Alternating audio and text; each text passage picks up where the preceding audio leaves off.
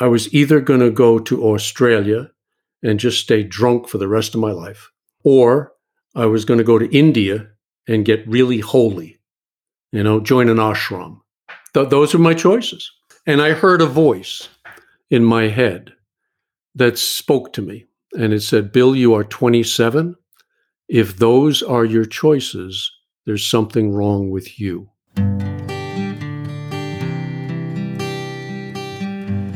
Well, hello, friends of Bill W. and other friends. You have landed on Sober Speak. My name is John M. I am an alcoholic, and we are glad you are all here, especially newcomers. Newcomers, that is, both to recovery as a whole and newcomers to this podcast. Sober Speak is a podcast about recovery centered around the 12 steps of Alcoholics Anonymous. My job here on Sober Speak is simple. My job is to provide a platform to the amazing stories of recovery all around us. Consider Sober Speak, if you will, your meeting between meetings. Please remember, we do not speak for AA or any 12-step community. We represent only ourselves. We are here to share our experience, strength, and hope with those who wish to come along for the ride. Take what you want and leave the rest at the curb for the trash man to pick up. Hello, my lords. Hello, my ladies. That was the voice of Father Bill W. that you heard at the beginning of this episode, and you are going to be hearing so much more from him in just a minute on this here episode number 201. Dos, zero, uno. But first things first, this episode is brought to you by, sponsored by, if you will, Rich and Jennifer, Trudy and Kate and Gerhard and David. Let me fill you in on what these fine folks did. They went to our website, soberspeak.com. They clicked on the little yellow donate tab and they made a contribution. Thank you so much, Rich and Jennifer and Trudy and Kate and Gerhard and David, for helping us keep on the virtual lights. This episode is coming right out to you. I, John M., just another bozo on the proverbial bus, will be the chairperson for this meeting between meetings. I was struggling for a word there, so what do I want to call this bus? But nonetheless, will be the chairperson for this meeting between meetings. And guess what? I am truly honored and privileged to serve all of you listening in. So take a seat, if you will, around this virtual table, and let's get spun up today. Remember, no matter who you are or what your past looks like, you're welcome here. It's an open table, and we're glad you have joined us. All right, so let's talk about Father. This gentleman's name, yes, is Bill W. Can you believe it? Father Bill W. I couldn't even believe it when I first heard about it. By the way, let me go ahead and tell you, I think we actually talked about it on the beginning of this episode, but a listener wrote in. Her name is Crystal, and she said, you got to have this guy on the pod, and he actually has his own podcast, so I was able to go out there and listen to him, and I got in touch with him, and fortunately, he agreed to be on my podcast. Father Bill W. is the purveyor, is that a word? Yeah, purveyor of www.twowayprayer.org, and you spell out to TWO. And I highly recommend you check out his website and his podcast. He is, I just loved spending time with him. And I'll remember, hopefully, I will remember, sometimes I forget after I say these things, to put that particular link in the show notes for this particular episode, for those of you who look at that. Nonetheless, Father Bill W. has been sober since December 29th of 1972. That is 48 years for those of you trying to calculate that in your little brain there. That's a long time. We discussed Father Bill's pilgrimage via hitchhiking to Detroit, Michigan, or from Detroit, Michigan to La Jolla, California. We spoke about the wall Father Bill hit at 20 years sober and how he navigated that. We talk about the story of the 5 M's and the Oxford group. Father Bill is a noted expert, I guess is what you would call it, on the Oxford group. So that's just a taste of what we cover here during our episode. So sit back and enjoy, and we will have plenty listener feedback at the end of this ep. Enjoy. Hello, Mr. Bill W. And that is Father Bill W. So first of all, Father Bill W., why don't you go ahead, introduce yourself, give your sobriety date if you wish, and go ahead and tell people where you live in this great land of ours. Well, my sobriety date, John, is 12/27 of 72, and I am in Buda, Texas, just south of Austin. Buda, yes, B-U-D-A. I just drove through Buda recently on a trip, a little vacation that we were having there. Right. Cool. It's a nice little town. We've just been here about 2 years, moved from Round Rock, north of Austin. So it's which side of the traffic do you want to be on here? And so you say we, is that you and your bride? Yes. Yeah. Yeah. And we have a daughter down here in the South Austin, and she wasn't coming to visit us that much because of the traffic. So it was move or say goodbye to the grandkids. I completely get it. And how long have y'all been married? Let's see, about 47 years. Wow. That is great. And so help me with the math. You've been sober since 1972. How many years is that? So 48. 48 years. Uh-huh. Wow. Do you run across many people with 48 years? Well, I run across them with 50 and I'm jealous, so it's, some defects have not been removed, John. That's right. Oh, wow. That's great.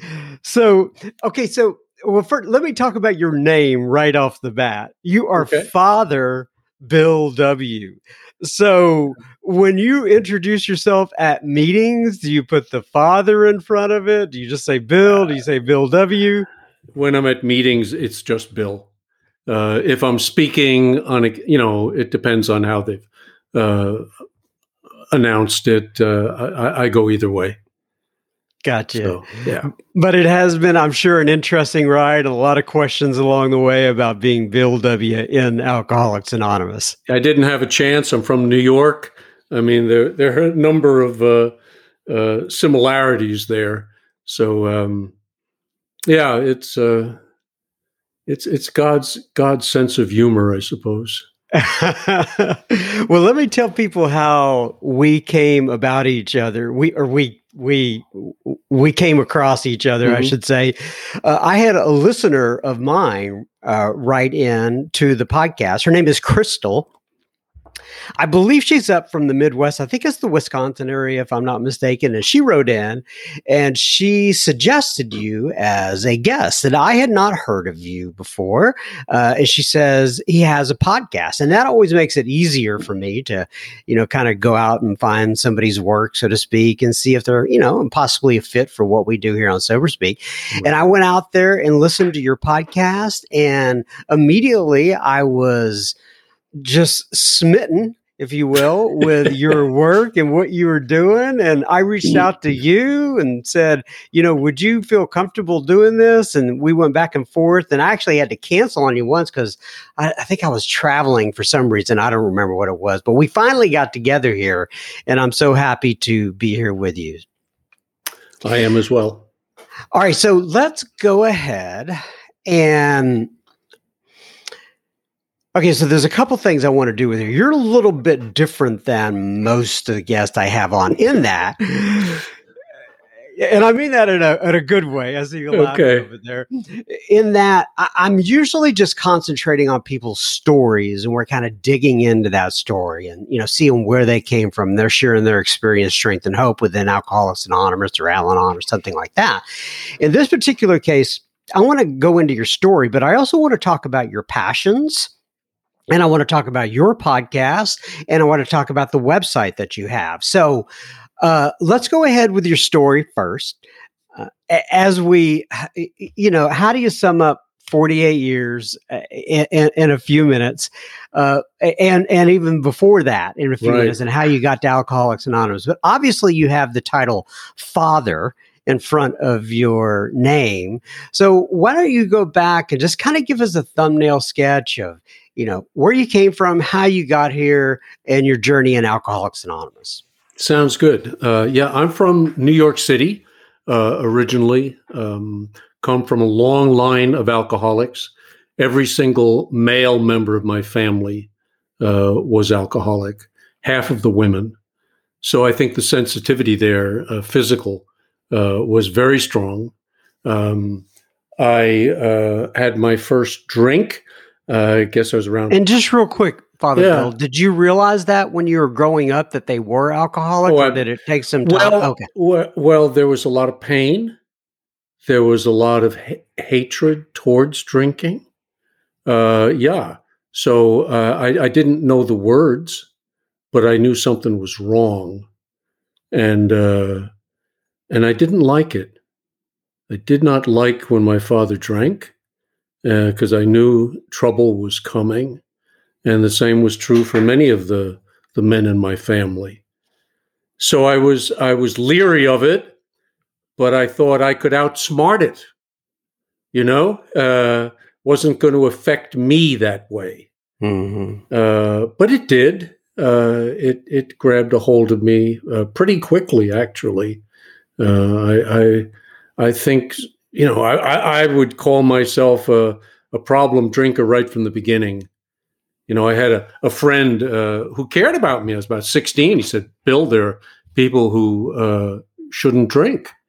And then there are people who shouldn't even think about drinking. And then there's you." Because I had a real personality change when I drank, and I did some crazy things. Imagine that, huh? Imagine that, yeah. So you kind of had so you knew as you were growing up that there was a proclivity, if you will, toward alcoholism within you because of your family history, but you thought you could outsmart it and started playing around with it. Sure. It was my friend. It was my best friend. So I wasn't going to let go of it. But problems came along, and I quickly began what the geographical cure with my alcoholism. It took me literally all around the world. So I would go places, and I would do the job as it had never been done before. So the grandiosity and the ego stuff was there. But then in time, the drinking would catch up with me. So I began a pattern of 6 months, 8 months in a position or such. The alcohol would catch up, and then I'd run. And I was in the Peace Corps. I did good things. I was always a good deed doer, and so, I mean, I worked. I was in the Peace Corps. I taught history in New York City. I worked on a kibbutz in Israel. What's a kibbutz? I'm sorry. A kibbutz is a communal living farm that it's sort of utopia. I was looking for utopia, and so is it like one of those places where everybody kind of gets together and combines their resources and lives together? Yes. It talks about that in the Bible. And well, yeah. I mean, I wasn't Jewish, of course, but it attracted me. And so I went, and it was an opportunity to study Hebrew for 6 months and work on a farm half the day. And but I drank there. I found. But before we leave that, though, I just want to your experience looking back on a kibbutz many years later. Now, was it a positive one? Was it neutral, negative? I don't regret any of the trips I took. Gotcha. No, it was wonderful. Would you recommend a kibbutz to somebody who's seeking that sort of lifestyle? No, I probably wouldn't. I went back and visited the kibbutz. I was back in Israel with a friend, went over there, I guess it's about 7 years ago now. And I made it a point to go and travel to the kibbutz. It didn't fare very well. It was right on the Lebanese border. We were getting bombed quite often. It was dangerous back in those days. This was, the war was in 1967. It was soon after that. It was risky. I think there's a suicidal element to this illness, and that was probably operating at some level. So would I recommend it? Yeah, well, I would recommend it. It's a fascinating experience and an amazing country. The last time I went back, it was kind of on the Palestinian side. So first time was the Israeli side. Second time was in East Jerusalem at an Anglican college over there, where there were Christians. And anyway, yeah.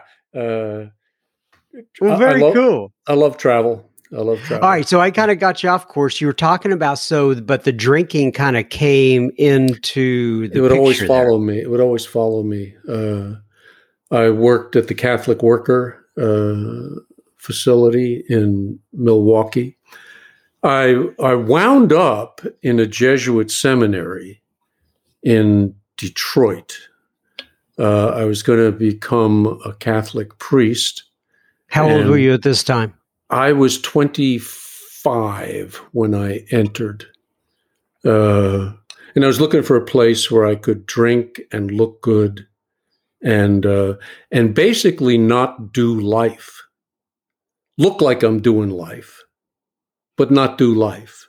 And by you say looking good, does that mean that you have the collar on? Well, that was one element. Being a teacher looks good. All the things I did looked good. I was always kind of driven towards doing good things. The collar, I usually, I'd probably wear it if I was getting arrested or something, picketing. So I was not sort of drawn to. Look at me, I'm a priest kind of thing. That never interested me. Okay. So you just wanted to look responsible, though, in some form or fashion. Oh, sure. Yeah. I'm not an alcoholic like the rest of those people. That's right. Okay, so you're in Detroit. I'm in Detroit, and I'm older than most of the guys in the seminary. So they did nice, holy Catholic things. And I kind of did weird things. I was always attracted to the weirdness. So I wound up volunteering at an alcohol and drug treatment center in downtown Detroit. There was 187 alcoholic men living in an abandoned schoolhouse. And there was some fabulous stuff going on there. And I volunteered there, and they requested that as part of the process, I go through treatment on an outpatient basis. So I did, and did group therapy, and then started learning about addiction. So you had asked me earlier, I didn't know the labels. I didn't understand what the illness was really all about. I just knew I hated drunkenness that got violent. I did not get violent. But but I learned what it was. And so there's my father, there's my grandfather, there are my uncles. I could identify those. And they're saying, what about you? What about you? And I'm saying, no. I can handle it. I can handle it. Well, I couldn't handle it. And I showed that. Long story short, I started going to meetings. I caved in a little bit. And I got it intellectually that I was an alcoholic. And went from. Do you remember your first meeting and what it was like? It was kind of terrifying. Down in the basement, I felt like I was going to a meeting of the Communist Party. It's like, we will meet at such and such a restaurant and change cars, and we'll take you there. And okay, do I wear a trench coat or what? What's the signal? We're always in the basements, aren't we? Always in the basements, right? Especially in Detroit, they're big on basements. So did that, and then I went out. The psychological part really started to interest me. So I went out one summer, and I studied under Carl Rogers, pretty famous psychologist in California. And I hitchhiked. I made a pilgrimage of the event. So I hitchhiked from Detroit out to La Jolla in California. Wow, that's a long trek. Yeah, and I took no money with me, no money, not a penny. But I had a letter from my superior saying Bill is a Jesuit novice, and if you could help him, that'd be great. And I would stay at monasteries along the way, and then unfortunately, a guy picks me up in Arizona, and he's got a 6-pack of beer, and he says, "Do you want a drink?" And just like Wilson on Staten Island, I said, "Well, sure, I'll have a drink." And it was like AA had never happened. And so I drank for another year and a half or so, but now I was drinking underground. So I didn't want people knowing, because I'd already admitted that I had a problem. So now I'm sneaking it. Wound up in Cleveland at Case Western Reserve University. I'm supposed to be helping the chaplain down there. And I am stealing gallons and gallons of wine and bringing them back to my room and getting very drunk and in trouble. And the stuff was really about to hit the fan again. It had caught up with me. And that was my bottom. I was going to run. I was going to leave the Jesuits. And I was either going to go to Australia and just stay drunk for the rest of my life, or I was going to go to India and get really holy, join an ashram. Those were my choices. And I heard a voice in my head that spoke to me, and it said, "Bill, you are 27. If those are your choices, there's something wrong with you." And that was my bottom. That was devastating. I didn't understand it at the time, but it was the crack of my ego. It came apart. And if I went to India, I was screwed. And if I went to Australia, I was screwed, because there was something wrong with me, and I needed to get that fixed. I didn't know what it was. I went back to a therapist that I had worked with at that treatment center, and we had a conversation, and he said, "Bill, you're 27. You're not at a physical bottom. You can probably drink for 10 more years, but you are at a spiritual bottom, and you ain't going to make 10 years." And I knew he was right. I knew it. And he said, "Here's what I want you to do. I want you to go and I want you to live on Skid Row for 1 year. I want you to check into the Salvation Army. And I want you to look every alcoholic and addict that you meet in the eye and say, 'There, but for the grace of God, goes I.'" Identify. In other words, he says, if you can identify, then you don't have to drink your way down. But you got to get down. So you got to get to that point. There's only one point. And it doesn't matter that much how we get there, but we have to get there, for the thing to really be effective. 3 days earlier, I wouldn't have done it. 3 days later, I wouldn't have done it. That day, I was willing. And so I went. I got a leave of absence from the Jesuits, which was kind of unheard of, but they really liked me. They just, you take him, we don't know what the hell to do with him. So I went and I checked into the Salvation Army, and I worked spot labor jobs for a year. I was there for 6 months, and then I went to a kind of an AA halfway house. I did a year. I did my year. And then that treatment center hired me. They figured I was serious at that point, and had met my wife to be at that time. Actually, I met her the first time. She wouldn't have anything to do with me when I was still drinking. So anyway, after a year, I began a counselor training program at that facility, and worked in the field for 40 some odd years.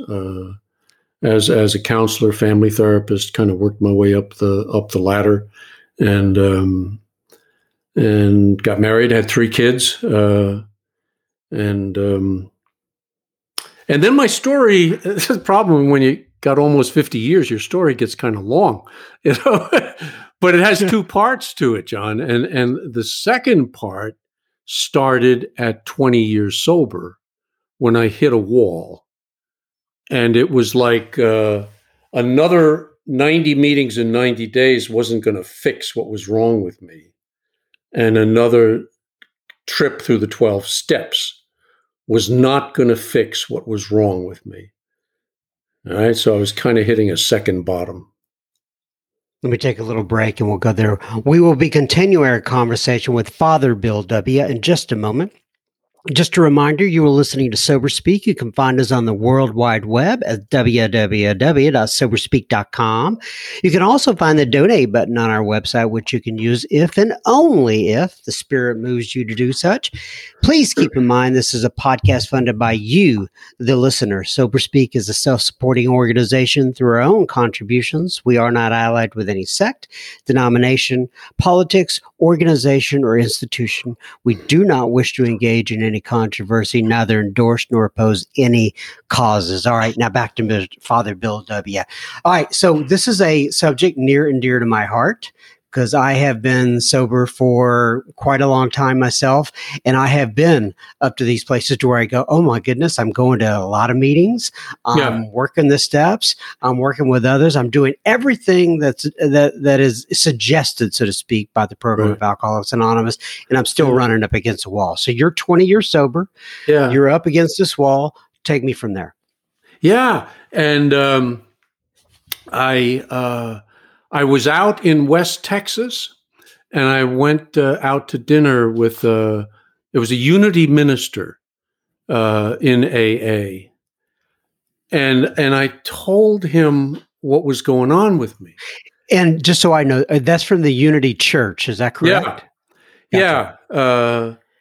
Yeah. I think I was doing Course in Miracles and things of that nature. At that point, I think there was a meeting at his church. I think that's how we made the connection. And what city were you in at the time? It was, I think it was Lubbock or Amarillo. I can't recall. It It was kind of that West Texas thing. And he asked me if I heard the story of the 5 M's, which was the story of spiritual institutions. And that story changed my life because once I heard it, I recognized that I was looking in AA for an institution, an organization to bring about a change that it could only point me towards, but could not provide. So the story very quickly is there's a man. The man could be Jesus, Buddha, Bill Wilson. The man has a spiritual experience. And as a result of that, he has an encounter with God. And he comes back with the second M, which is the message. And the core of the message is who you are. And who you are ain't who you thought you were. Right. It never is. You're connected to God. It's Jesus in the Jordan. This is my son. This is the beloved. It's Paul on the road to Damascus. It's Buddha sitting under the Bodhi tree. It's Moses on the mountaintop. It's an encounter. Comes back with the message. And then it becomes a program of attraction, a movement, the third M. So the man, the message, the movement, and the movement of the early people who are attracted to that message because they're looking for the same thing themselves. And it's an exciting time. But then the fourth M is when you organize and you bring in the attorneys and the secretaries, and we write down the rules and the regulations, who's in, who's out, who's in charge and who's not. And that's the machine, the mechanization.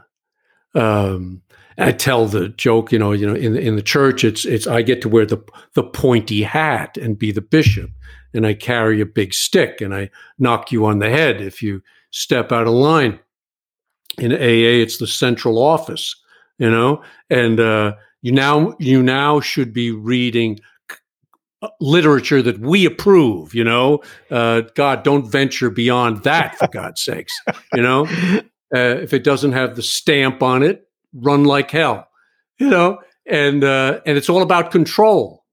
It's all about control, and it becomes about the mechanical delivery of the transformational process, and it doesn't work.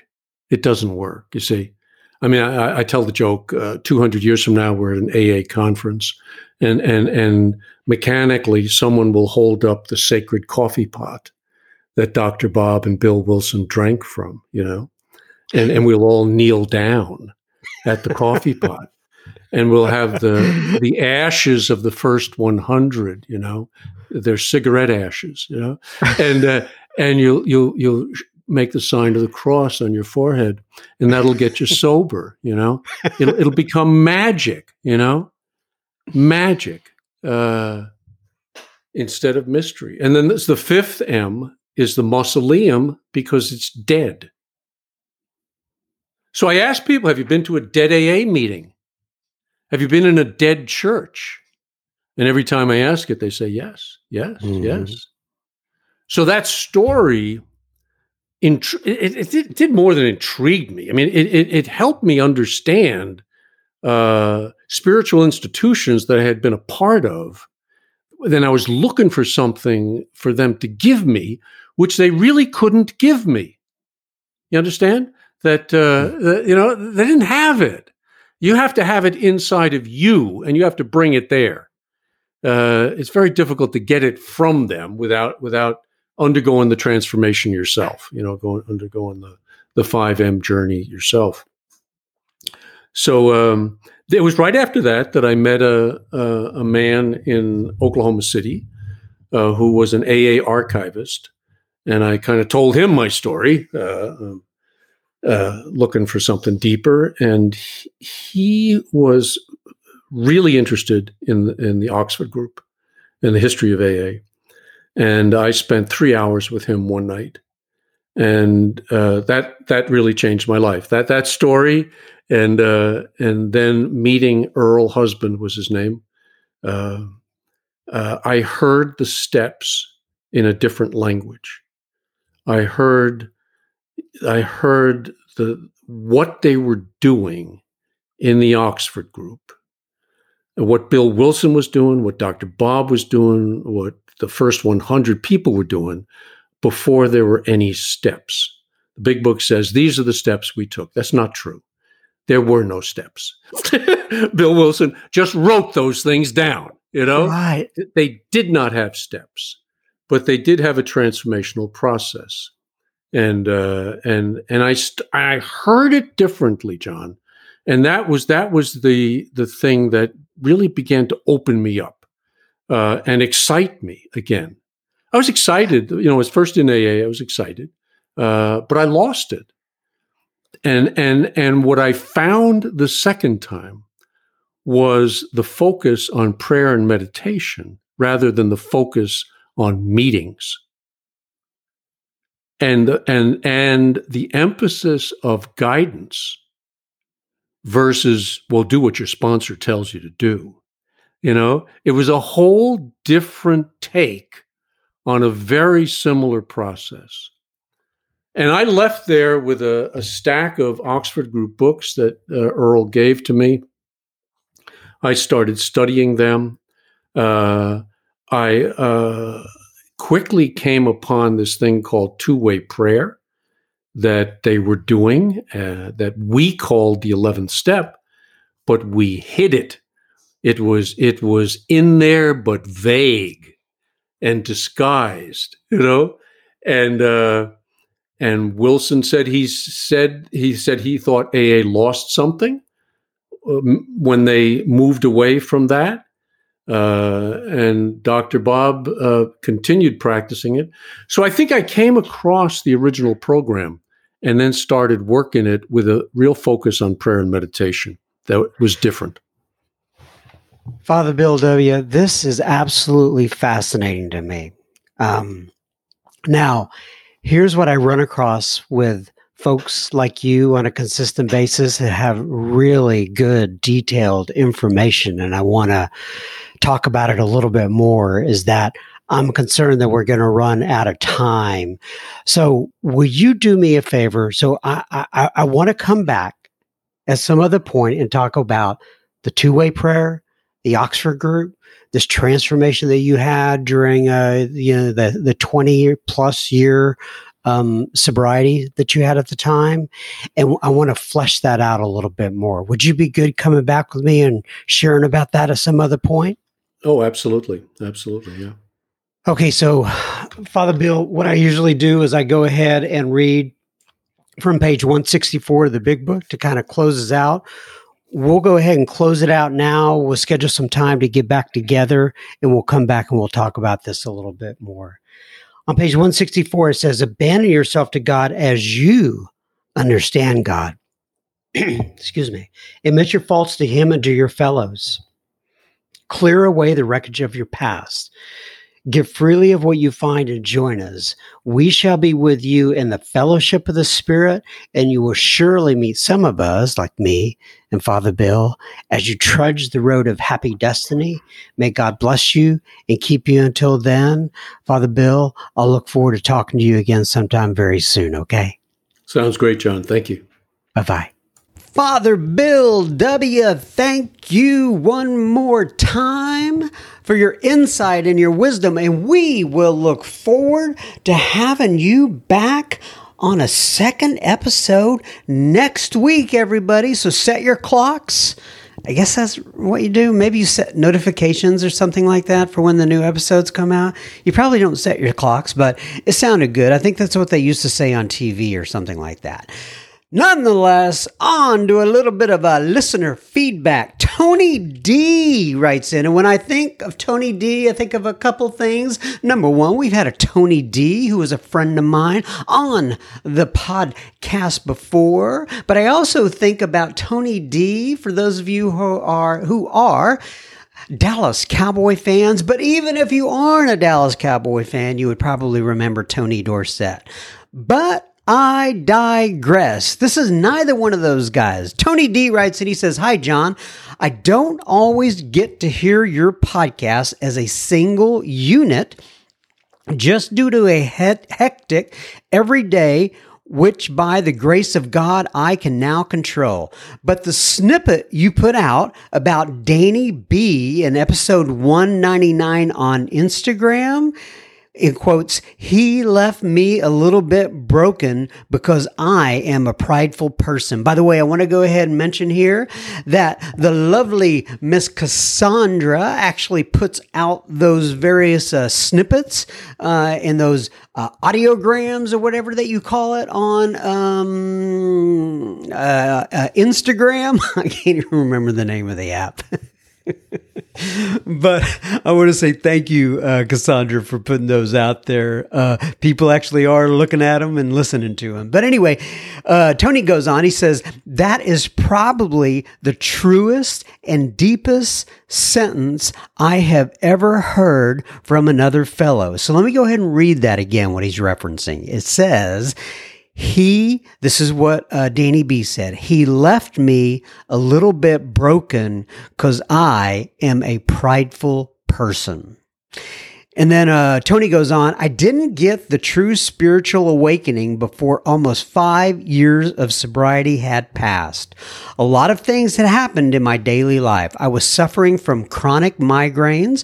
I thought my marriage was broken. In fact, my wife has codependency issues, which I am gradually working on with her. Then the pandemic and my mother passed away. In parentheses, I live in Norway and my folks were in Scotland and I am the only child. Parentheses. So perhaps, or close parentheses, I guess that's the proper term. So perhaps I truly search and then maybe it was there. One thing is very, very certain. However, my higher power, God, was carrying me. He never once let me drink. God maintained my sobriety. He got me good treatment for my migraines. He allows me to FaceTime with my dad every day, something which gives us hope. But yes, I feel a little broken. Keeping it in the I don't know if it's relevant for all fellows, but I sure see it in me. But I have more serenity in my life than I ever have. Thanks for what you do. Best regards / Venlig Hilsen. I am assuming that is Norway language for best regards, Tony D. So Venlig Hilsen, right back at you, Tony D. And thank you for writing in. I appreciate it. John DMs me on the IG and he says, John M., I absolutely love your podcast. I listen to it almost every day, digging through old episodes and always waiting for the next one. So many incredible guests. I've been sober now for a little over 7 months, but I've been listening for a couple of years. Your service is invaluable to me, and I thank you from the bottom of my heart. God bless you. Well, John, God bless you, and thank you for contacting me. I appreciate it. By the way, for those of you who do want to contact me, especially if you have something to say about some of the speakers that we've had on, I always love to get comments about the various speakers and what they've meant to you. I'm at John, JOHN, at soberspeak.com. James writes in and he says, my name is John. My name is James H. I live in Memphis, Tennessee. Thank you so much for your podcast. About 2 years ago, I went to my first AA meeting. It helped me for a while, but after a month or two, I stopped going. I convinced myself that I didn't need it. Recently, I've been attending a men's recovery group not associated with AA. The group helped me become more open to the idea of a higher power. Not long after joining that group, I discovered your podcast. I listen every day while I'm at work, and it's had a huge impact on me. I was listening to Reno John's episode about miracles yesterday, and it finally clicked for me. I joined the super secret Facebook group and asked for recommendations for a Zoom meeting. Last night, I did my first Zoom meeting, and I came back to AA. Amazingly, one of the speakers that's been on your podcast just happened to be in the meeting. I was blown away and I knew I was where I was supposed to be. Within 24 hours, I had decided to come back, found a meeting, and now I have a temporary sponsor. Once again, thank you so much for all you do. God bless you. Well, God bless you, James. Man, that is a great story. Thank you so much for sharing all of that. And, Be well up there in Memphis, Tennessee. Lucas DMs on the old IG. Lucas says, "Hi, John. Thank you so much for the podcast. I, like so many others, listen to your podcast, and it has been a valuable resource for me. I live in Estonia. I'm originally from England, and I'm in a fairly remote area. The only physical near me is in Estonian, is in Estonia, I guess. Great guys, but communication is limited." Oh, Lucas, my goodness, that is, I can't even, so many of us are so lucky to live so near so many meetings, and God bless you, Lucas. My heart goes out to you, and I think it's great that you keep on keeping on. And then he says, "Between Zoom meetings, your podcast, my sponsor, and my higher power and I have managed 4 months now. Thanks again." Well, God bless you, Lucas. Congratulations on your 4 months, and that's absolutely fantastic to hear. Give our best to all your fellow Estonians who would be interested in hearing our best, my best, whatever the case may be. Paul S. writes in, he says, "John, I've been sober since June of 1989. I stopped going to meetings after 3 years because I could not find a sponsor. Is it common for people to have issues like this? To me, meetings may have been open, but not very friendly." So I read this.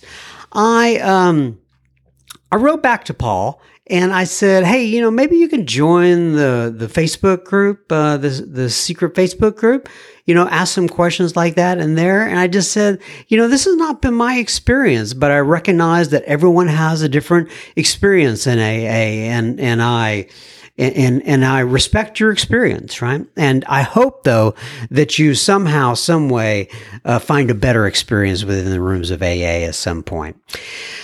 Larry writes in, he says, "Hey, John M., I am a newcomer in AA on day 2. Day 2. Oh, Larry, gotta love you, my friend." He says, "I am currently living in Mexico since I was hired overseas. I found SoberSpeak because I'm attending 2 24/7 meetings, and one is called aahomegroup.org. If anybody wants to find that, they can. And the other is a 24/7 AA International meeting." Anyway, he says, I am both with them in Facebook. I guess the name of SoberSpeak was mentioned in one of them by one of the members, and I felt interested about finding your podcast. Well, I'm glad those members mentioned us, Mr. Larry. He says, "I desperately needed some help. All sources from the fellowship are never enough. I already have a sponsor who is helping me work through the recovery program of AA. I am currently reading the doctor's opinion. I would really like to know how this group works. Thanks." Thanks, John M., he said. And that was Larry. So when he says, "I want to know how this group works," what he meant was the secret Facebook group. By the way, just in case you're new to this podcast, you go to the application of the Facebook and you search SoberSpeak secret Facebook group. And it should pop up and you can ask to be admitted in there. And I just told him just to kind of spend some time in there, kind of digging around. You'll see there's a bunch of like-minded people just like you. Some people ask questions. Some just lurk a little. Some like to post things. I'm not much of a poster myself, to tell you the truth. I lurk every once in a while, pretty much what I do. But anyway, Larry, thanks for writing in. Kate writes in. It's Kate B., by the way, and she says, "John, I'm a little over 90 days. Your podcast is the, quote, I want to have what they have unquote, I want to have what they have, unquote, inspiration that I need to get through my day. I work from home. I stop and I start your podcast throughout my day, emptying the dishwasher, putting on my makeup, etc. It's perfect. I listen to it when I put on my makeup too, Miss Kate. Just kidding. Nonetheless, thank you so much, Kate, for writing in. And I'm glad that we can be the I want to have what they have inspiration for you. It is the same for me, Kate. A lot of these people I bring on and I think I want to have what they have. I completely get it. We, ladies and gents, have made it through Uno Mas Semana, one more week of the Sober Speak. As always, I'm taking this 1 week at a time. Keep coming back. It works if you work it. God bless all of you. Love you. Hope to see you soon. Bye-bye. Take what you want.